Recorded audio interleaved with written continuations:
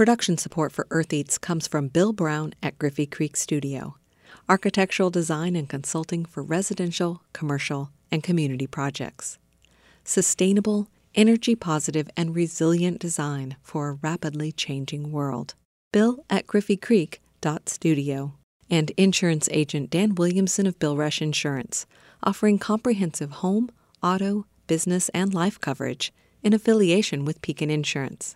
Beyond the expected. More at BillRushInsurance.com. From WFIU in Bloomington, Indiana, I'm Kate Young, and this is Earth Eats. I have young fishermen coming to say, "You might not remember me. I met you in the 80s. They go, "I've always wanted to be able to order one of your nets." This week on the show, we meet net makers in the commercial fishing industry on the Oregon coast. We hear about a campus emergency summer meal project. Harvest Public Media has a story on large-scale sustainable agriculture and a piece about farmers and mental health. That's all just ahead, so stay with us.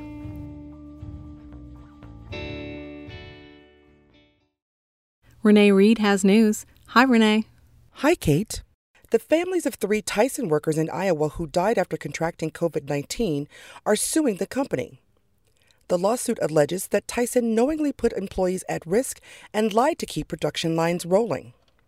The lawsuit outlines safety protocol shortcomings and company managers assuring workers that the facility was safe in order to, quote, induce them to continue working despite the uncontrolled COVID-19 outbreak at the plant and health risks associated with working.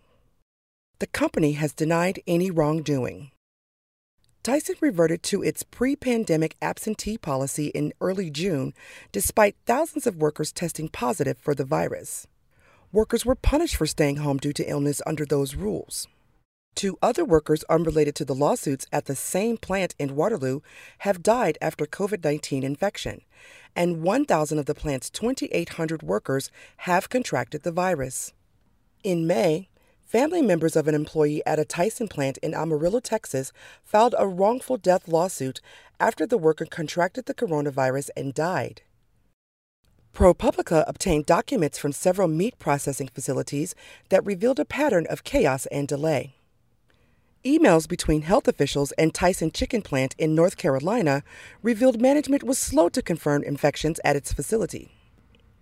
The nonprofit investigative news organization found that 25 out of 87 meatpacking plant workers who died of coronavirus across the country worked for Tyson. Business and trade groups across the country have lobbied hard for extra legal protection against lawsuits related to coronavirus. They argue that special measures are needed to prevent a wave of lawsuits. The White House and Senate Majority Leader Mitch McConnell have echoed those messages. Iowa passed a new law shielding businesses and healthcare providers from virus-related lawsuits, though it excludes cases that lead to hospitalization or death. A handful of other states, including Alabama, North Carolina, Oklahoma, and Utah, have passed similar measures. Families of workers who died from coronavirus have filed lawsuits against Smithfield Foods, JBS USA, Amazon, and Walmart. Recent data from the Centers for Disease Control indicates that more than 17,000 meat and poultry processing facility workers in the U.S. have been infected with COVID-19 as of May 31st, including 91 deaths. Advocates have estimated the number of infected to be much higher, with ProPublica reporting more than 24,000 cases linked to meat packing plants. The CDC data also shows that the overwhelming majority of workers were people of racial and ethnic minorities. Out of the nearly 10,000 cases where race and ethnicity were reported, 87% were minorities, including 56% Hispanic, 19% Black, and 12% Asian. That report comes to us from Chad Bouchard. For Earth Eats News, I'm Renee Reed.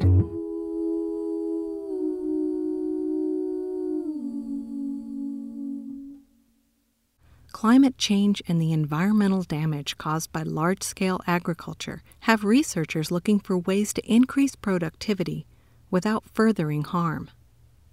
Harvest Public Media's Amy Mayer looks at a network of research sites across the country, combining their local data into a national understanding of what might need to change.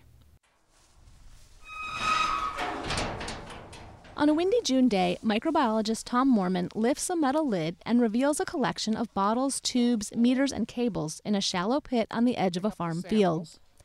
So you see in those bottles and the labels 17, 18, 19, and 22.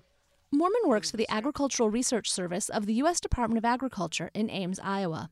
He explains that each bottle collects water running off one specific plot. His research team grows corn and soybeans.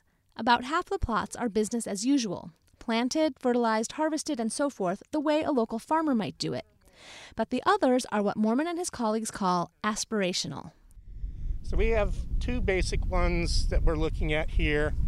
Rye cover crops, which we've looked at for quite some time. But this particular treatment, instead of rye, we're trying to grow winter camelina. Camelina is an oil seed that can be planted in the fall and harvested in the summer, even as soybeans are growing in the rows around it. Mormon's looking at whether the camelina helps reduce nutrient runoff. He measures that in the water collected in those plastic bottles. He's also hopeful camelina or some other option could ultimately offer traditional Midwest farmers a third cash crop in addition to corn and soybeans. Agricultural scientists in the Midwest have spent a lot of time thinking about another big third crop, and we haven't come up with it exactly yet. Mormon's team looks at row crops and water quality with additional locations in Minnesota and Wisconsin. They're one site in the long-term Agroecosystem Research Network, which has 18 sites across the country. The overarching goal is to figure out how agriculture can scale up to feed more people while also reducing negative environmental impacts. And that takes time. In Michigan, the Kellogg Biological Station has been studying the impact of no-till farming for so long, Nick Haddad says the results are conclusive. Not turning over the land before planting is beneficial when you do it year after year. If we had stopped at any point in that 30 years, we wouldn't know the extent that a less intense cropping system has on yield. Plus, Haddad said no-till leads to higher soil moisture and keeps more carbon in the ground. He says the results likely would hold true on 20 to 40% of upper Midwest cornfields. But the agricultural landscape looks different in Nebraska, where there's more livestock and less water. The Platte River High Plains Aquifer site of the Agroecosystem Network has records on groundwater, pesticide residue, productivity. We have several long-term data sets. Several of them goes back to the 70s, few goes back to the 40s. Tala Awada of the University of Nebraska-Lincoln is a co-leader of the site. The groundwater fluctuation goes back to the early 1900s. These data have helped land managers advise local farmers for decades. Now, using the same business-as-usual versus aspirational framework, the whole research network is exploring water quantity and quality, greenhouse gas emissions, and other environmental impacts across many agricultural landscapes. The coordinated effort aims to illustrate how the different regions are related. We are all facing changes in the environment, changes in climate that one of us cannot capture. USDA's Teferi Tsagaye is the national coordinator of the network. He says with a growing global population and no additional arable land, sustainably increasing production is a must. We have one Earth, basically. So you have to increase productivity with the same land that we are currently, producing. Researchers hope their work will demonstrate viable ways for farmers to do that. Amy Mayer, Harvest Public Media. Find more from this reporting collective at harvestpublicmedia.org. Production support comes from Blooming Foods Co-op Market, providing local residents with locally sourced food since 1976. Owned by over 12,000 residents in Monroe County and beyond. More at bloomingfoods.coop. Elizabeth Rue, Enrolled Agent with Personal Financial Services, assisting businesses and individuals with tax preparation and planning for over 15 years. More at personalfinancialservices.net. And Bill Brown at Griffey Creek Studio, architectural design and consulting for residential, commercial, and community projects. Sustainable, energy-positive, and resilient design for a rapidly changing world. Bill at griffeycreek.studio.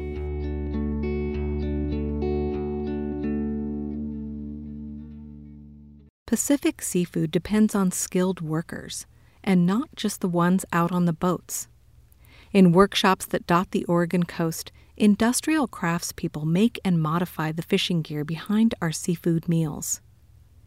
In Part 3 of our series on the Oregon fishing industry, Josephine McRobbie and Joe O'Connell speak with two of these makers who are factoring sustainability into their gear designs.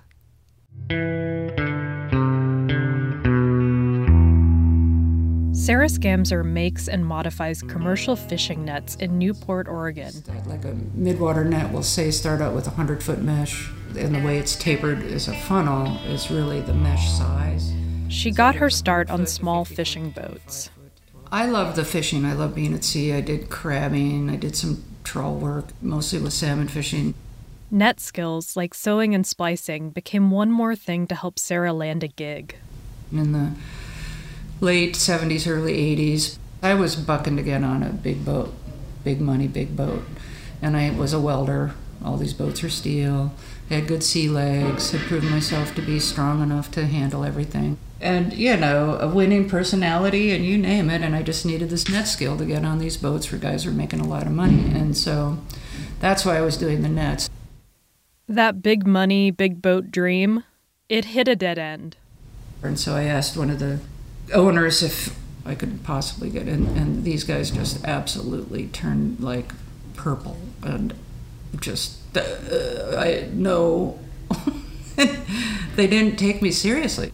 I just was left out of the picture because I'm a woman. So Sarah channeled her energy into net making.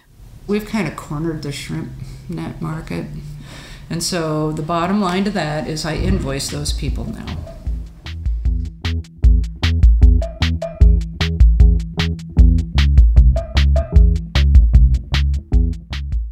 Networkers have a special skill set.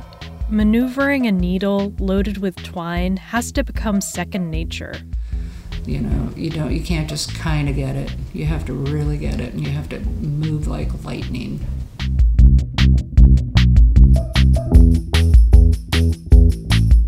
When you're bringing 5-inch mesh to 8-inch mesh, you do a thing called a baiting where you're picking up 2 meshes of the smaller mesh. And so you do 1, skip 1, do 2, skip 1, do 1, skip 1, do 2, skip 1. And I'm saying that in my head all the time. Skip 1, do 2, skip 1, do 1, skip 1, do 2. And so you have to have your hands moving really fast to get this to pay. Do 2, skip 1, do 1, skip 1, do 2, skip 1, do 1, skip 1. And so you have to have that sing-songy rhythm going. Otherwise, you're a person that NetShop will not want. 2, skip 1, do 1, skip 1, do 2, skip 1, do 1, skip 1, do 2. Sarah and her team have earned quite a reputation for their work. I have young fishermen coming to say, you might not remember me, I met you in the 80s. They go, I've always wanted to be able to order one of your nets, and my owner said I can order a net. It just lifts a person up to know that I have touched so many lives with these nets.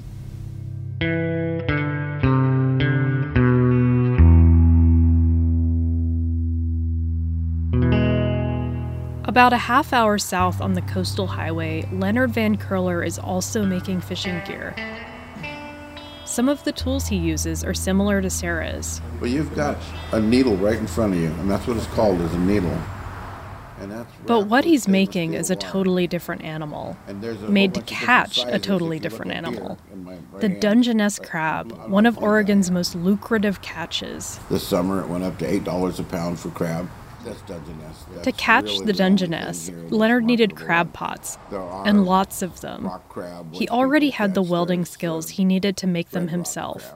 So I started making crab pots then in earnest.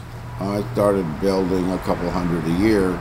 And he tinkered with the size, design, and materials as the years went on. I wanted to improve the crab pot. Everybody wants to make the best mousetrap, right? In some ways, making a crab pot is simple. Well, I told everybody, rule number 1 is make sure they can get into it. Rule number 2 is keep them, but make sure they can get into it. But other parts of the process, bending steel, wrapping it with rubber, knitting wire mesh, these things require a practiced hand. It took a while to learn to knit.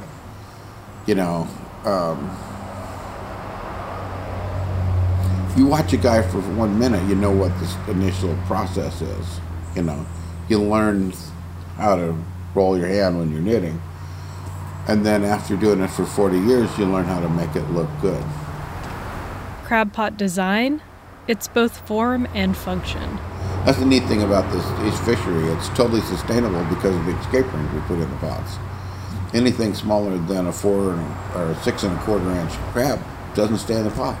They're made so that the crab can go in there, walk through the triggers, then the triggers close back down and he can't walk back out again. Unless he's small enough to get through the escape rings. And the escape rings will let him walk right out again if he's small enough.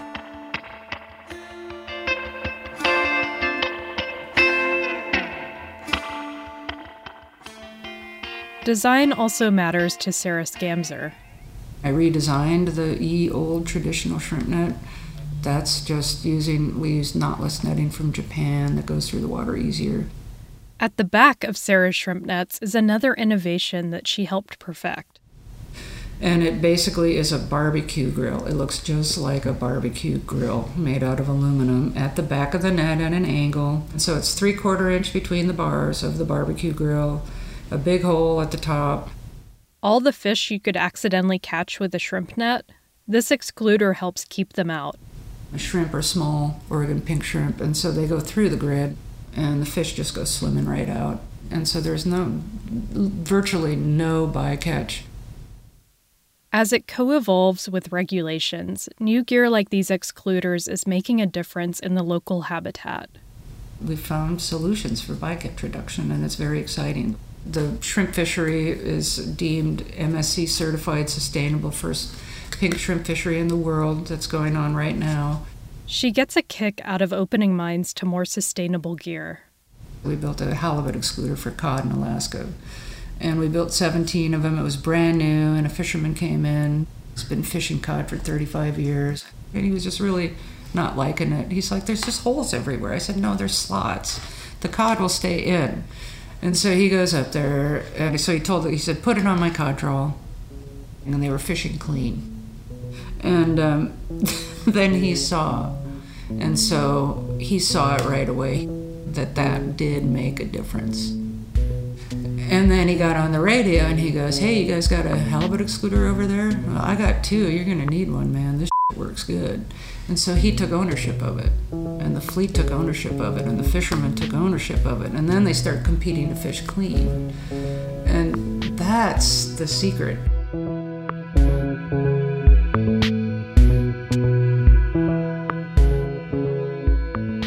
That story comes to us from producer Josephine McRobbie and public folklorist Joe O'Connell. O'Connell conducted the original research in August 2019 for the Oregon Folklife Network, with support from the National Endowment for the Arts. When schools closed and businesses began to shut down due to COVID-19, organizations and individuals stepped up to help people who may have suddenly lost income or otherwise needed assistance.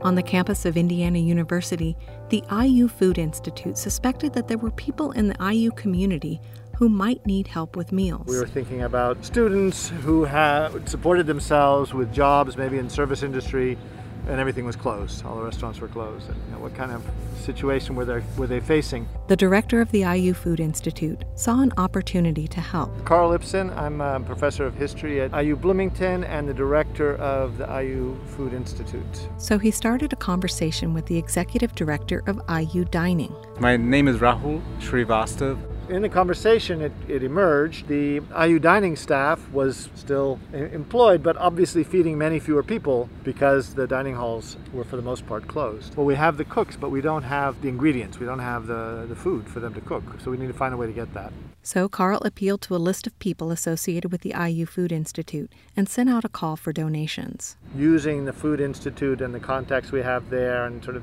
with the foundation, doing some fundraising among alumni. And they quickly raised the funding they needed to get started and spread the word about the emergency meal project. I think it was 4 days that we pulled this off. We talked about it on Thursday. By Monday morning, we were serving our first meals. David and Ashley were key in this area. They started developing menus based off locally provided foods from the IU farm and the local ingredient providers that we have.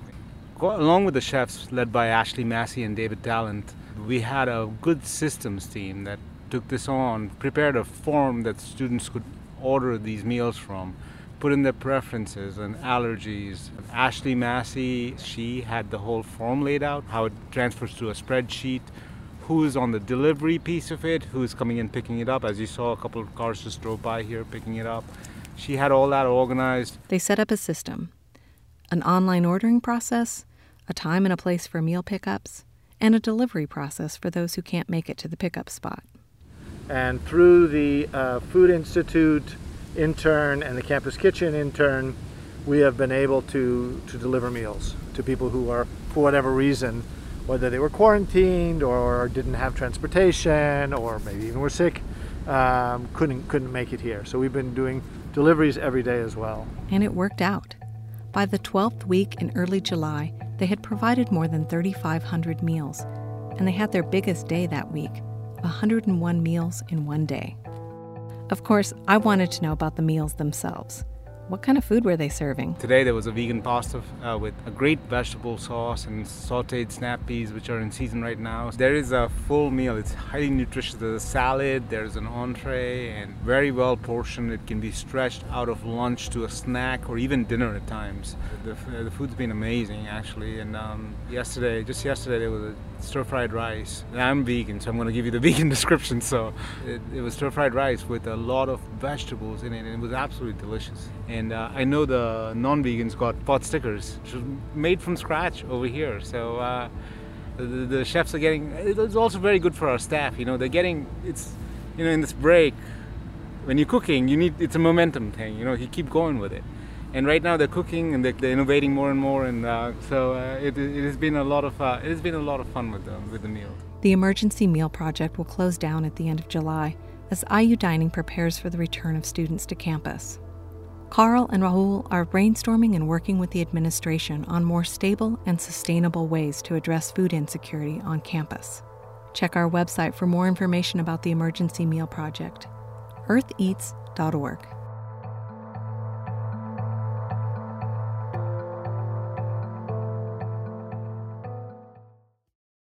Studies have found higher rates of mental illness and suicide for farmers. Now, the COVID-19 pandemic has farmers facing unprecedented challenges. As Natalie Krebs reports for Harvest Public Media, this has some worried about a mental health crisis in the farming community. Bill Tenninger has been a hog farmer for 50 years. He's been through droughts, market crashes, and even other viral outbreaks. But he says this pandemic is unlike any of those. So we've experienced everything, and I got to tell you, I have never seen anything like this in all the years that I've operated. Tenninger operates a farm in the northwest Iowa town of Lamars, and he's on the National Pork Board. He says since pork processing facilities have slowed due to the COVID-19 outbreaks in the workforce, he's been struggling with what to do with 2,500 excess pigs, with no end in sight. If we don't get more of them moved, the next group of pigs moves up and that number is going to start increasing. Tenninger says cramming them into pens isn't good for their health, and not being able to sell them is taking a heavy toll on his farm. Basically, I'm using up my retirement plan to continue to operate. Many farmers like Tenninger are under an extreme amount of stress from the pandemic. David Brown is a behavioral health specialist with Iowa State University Extension. He says he's anticipating seeing more farmers struggle. We may see more concerns related to alcohol abuse, concerns related to depression, some forms of trauma if they are euthanizing livestock, things like that. We're also concerned about potential spike in suicides. As restaurants closed and crop prices plummeted, groups such as the Farm Bureau and Iowa Pork Industry Center have been sending out resources to farmers on managing their mental health and stress. Senator Chuck Grassley said last month he's planning to ask the federal government for additional mental health resources for farmers. But the financial toll has already been devastating.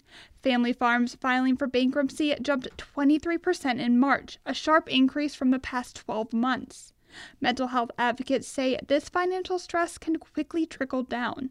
Tammy Jacobs is the coordinator of the Iowa Concern Hotline, which helps farmers with financial, legal, and mental health concerns. Those financial concerns will always lead to, relationship issues within the family, concerns about how they're going to continue to be able to keep on farming. Jacob says Iowa Concern is creating a new state-funded program to help farmers deal with the effects of COVID-19.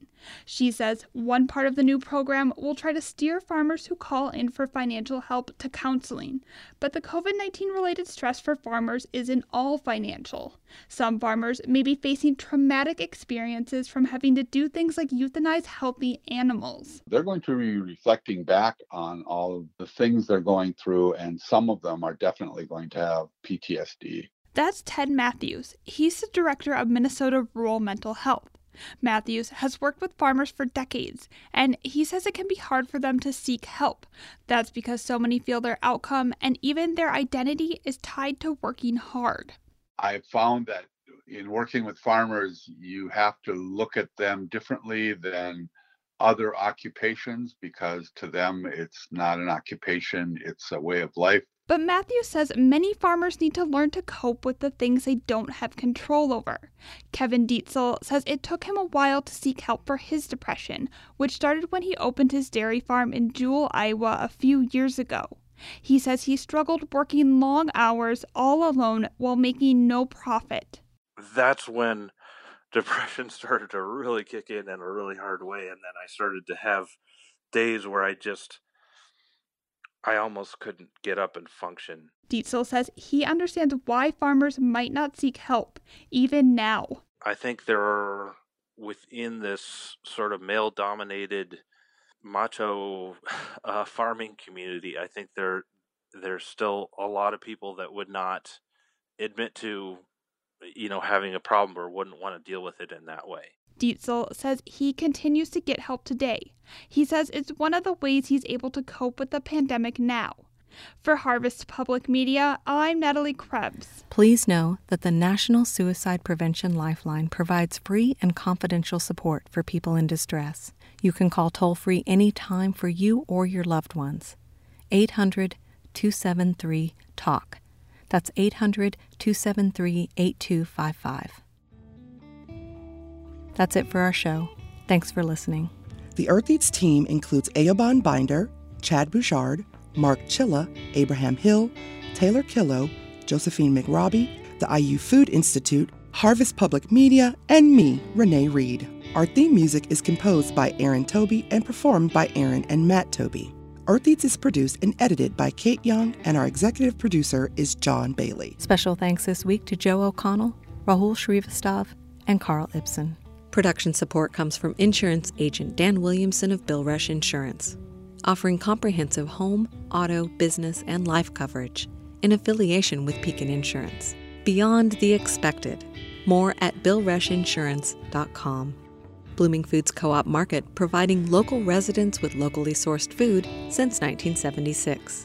Owned by over 12,000 residents in Monroe County and beyond. More at bloomingfoods.coop. And Elizabeth Rue, enrolled agent providing customized financial services for individuals, businesses, and disabled adults, including tax planning, bill paying, and estate services. More at personalfinancialservices.net.